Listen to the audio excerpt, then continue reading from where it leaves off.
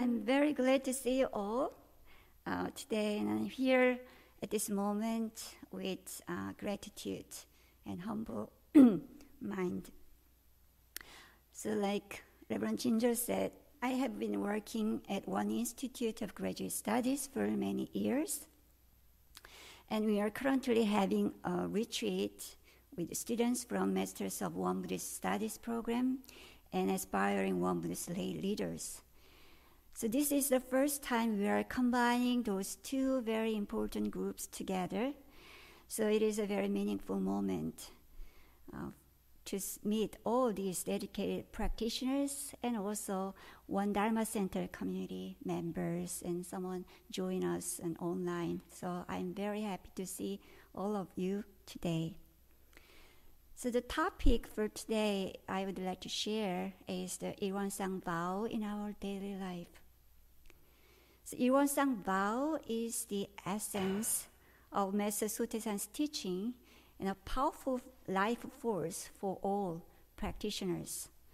That is why we, as a Won Buddhist practitioners, chant the Ilwonsang vow at every prayer, every Dharma services, every morning meditation services, and also every moment in our life. So I grew up in Won Buddhist family. So Ilwonsang vow has been part of my life from the very beginning. So in one of my earliest memories, I was in the temple with my mother. She was sitting in the meditation hall with many other people and chanting the Ilwonsang vow. I was about 3 or 4 years old, sitting next to her and following her as she chanted the Ilwonsang vow.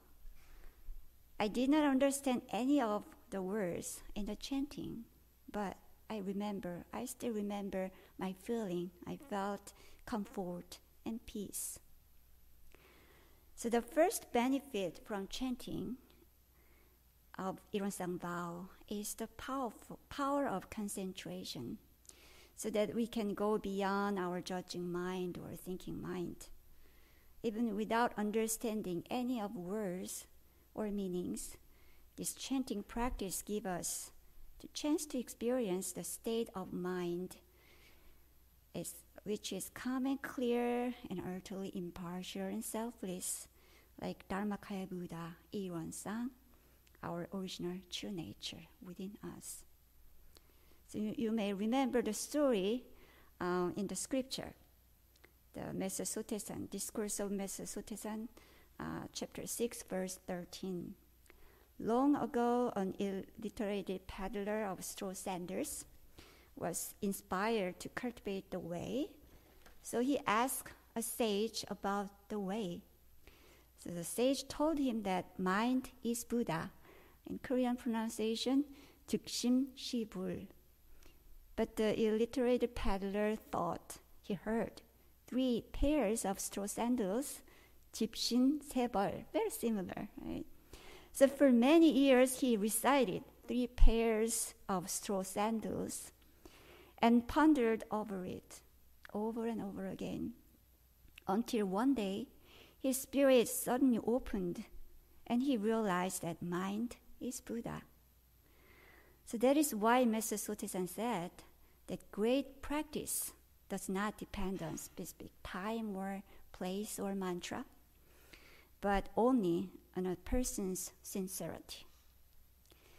But this Ilwonsang vow is very special for us because this is a summarization of all Master Sotaesan's enlightenment. So if we memorize this chant and keep it in our heart, there are many opportunities in our daily life to understand each and every word deeply and the true reality related to those teachings. So for me, Ilwonsang vow is the powerful teaching and helped me to cultivate my spiritual practice in my daily life. So how we can consistently, sincerely practice? And I reflect on myself. There are 2 very important moments in our life.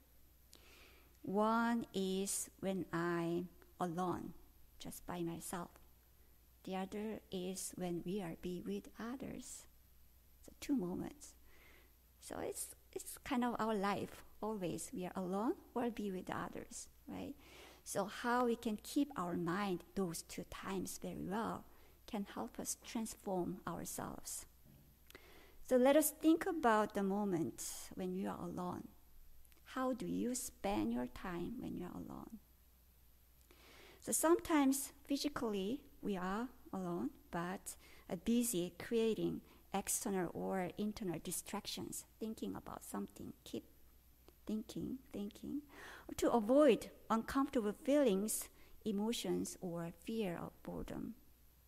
However, all activities to avoid this kind of discomfort are not a real solution for internal peace. So these external distractions cannot give us a solution if we truly being with ourselves without any distraction.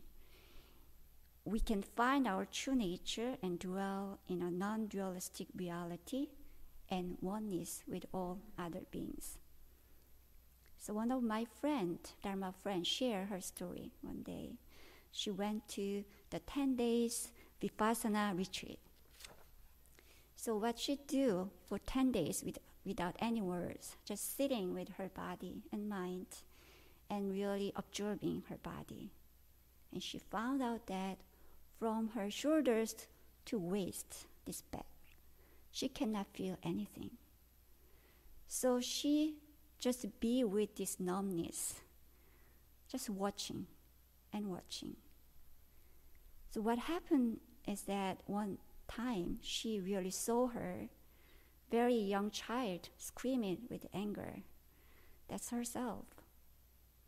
But all family members doesn't like to express anger like that. So she pressed down her anger and deny her about, not accept she is angry. So her body really contained all angers over and over time. She doesn't think she's angry, but her body knows it. So when she finally understand herself, she can feel a little bit, some feeling on her back. And then after the retreat, she started to talk about what she realized through the retreat, share with others, and recognizing her anger more. And she found a skillful way to connect with others when she are angry. So that helped us to really understand herself well and understand others better. So aloneness, truly be alone by yourself, your body and mind, is the essence of all types of meditative practice. So Buddha said, "In heaven above and earth below, I alone am honored." That's one of the koan. And so, what does this mean? This is a state of mind of oneness. So there is no separation between me and others. Only true I exists on earth. So Irwan, the circle image, represent the realm of samadhi beyond words and speech. It is the mother nature of all our conscious mind. When we express our thoughts or feelings, we try our best to describe what it is with some language, but there's always limitation. So we need to figure out what is real meaning by ourselves. For example, one day I heard of someone I didn't have a chance to meet before, and one of my friends explained about that person, characteristics of this new person. But I did not understand those words fully until I really met this person and experienced that person. So the same is true for the taste of food or water or temperature. Like someone said, it's cool when she or him drink water and say it's cool. Then we can guess, but we do not know actually the meaning until we drink the same water. Then the moment of aha, this is it, right? So this true reality is not really, it's connected with the words, but true reality we have to experience by ourselves. So we are living in the reality that is beyond words and language. So our practice starts from the state of mind that is free from the judging thoughts. So all languages are great tools for pointing out the true reality. It is like pointing at the moon in the sky, but we have to see the real moon.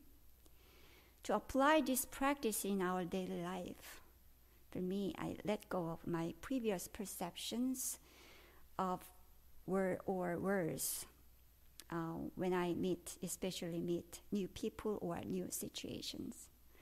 But actually, in each and every moment is new and never come back again. So when we empty our mind more often, you can find a fresh new reality by yourselves. So our practice starts from this state of mind that's beyond words and speech and true reality. So when we are able to be alone well, then we do not feel loneliness or isolation.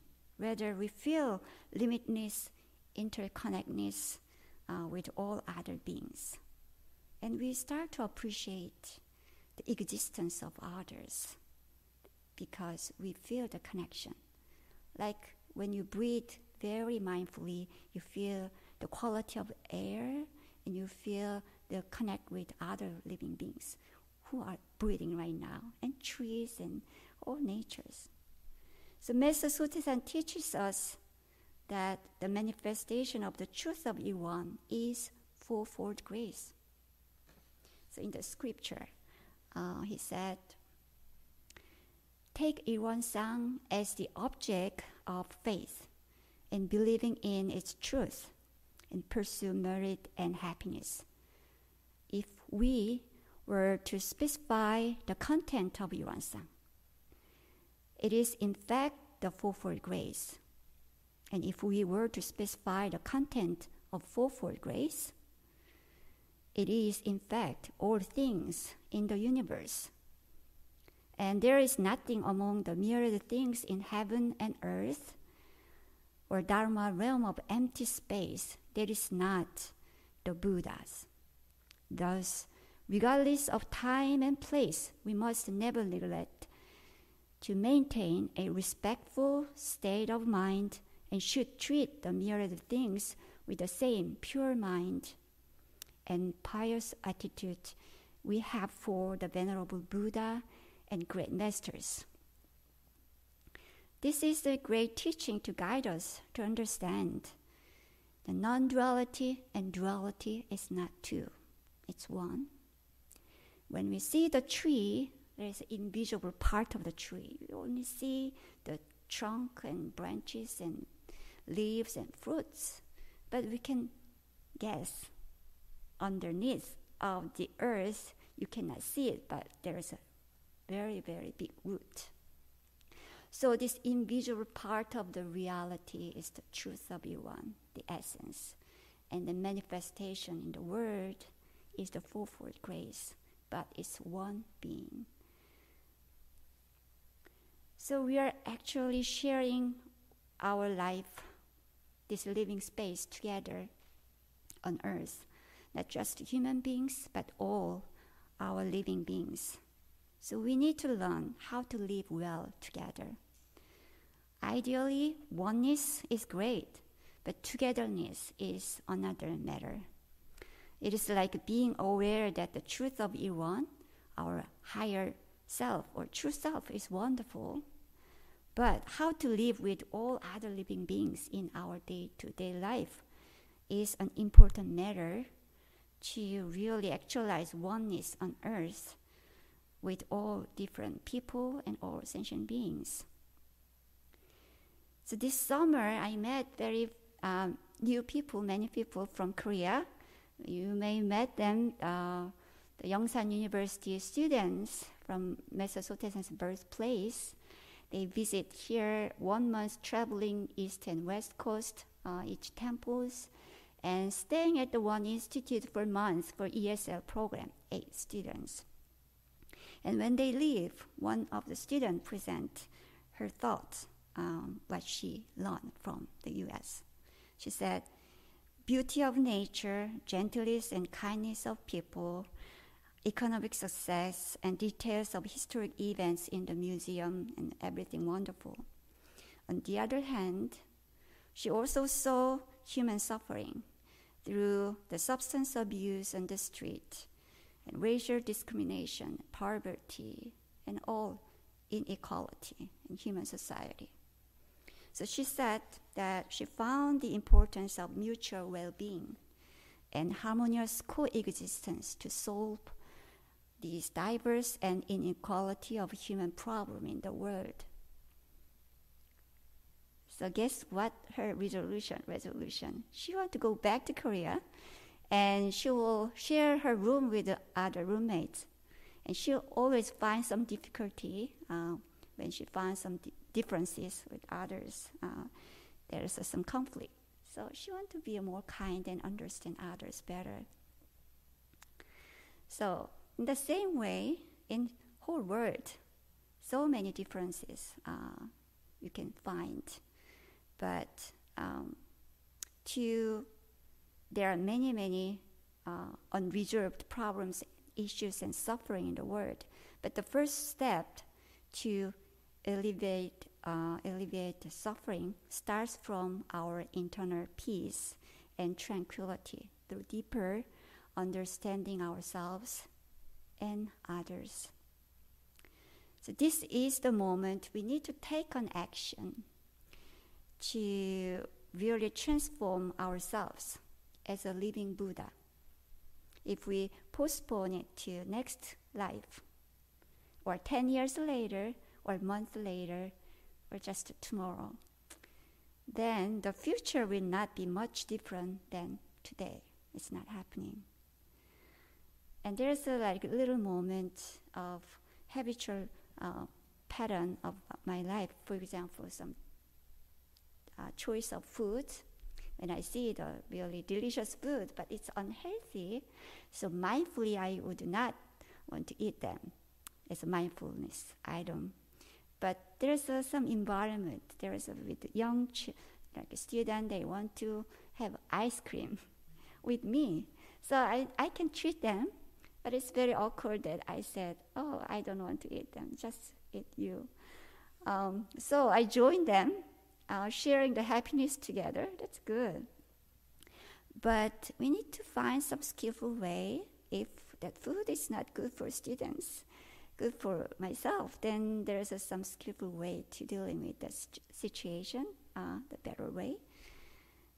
But sometimes I just postpone. I will keep my precepts tomorrow, not today. Drink coffee, for example. I'm drinking coffee once a day, but it's not healthy, so not good for my health, so I'd like to not drink my coffee. But some environment, very special coffee today, someone bring it, and she want to offer and share with me the joy. It's hard to deny for that, right? So maybe tomorrow I will keep it. And so drink coffee together, and that kind of situation never ending, keep coming and coming. So if you determine you change something in your life, even though very small thing, if you do not do this moment, then it's not happening tomorrow either. So we need to keep this mind in our mind. In each and every moment, we do our best to choose wholesome action and let go of deluded thoughts or unhealthy habits.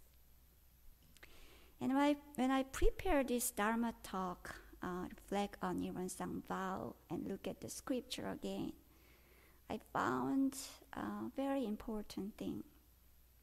In the beginning of scripture, the founding motive of Won Buddhism, that That's the vision statement of Master Sotaesan.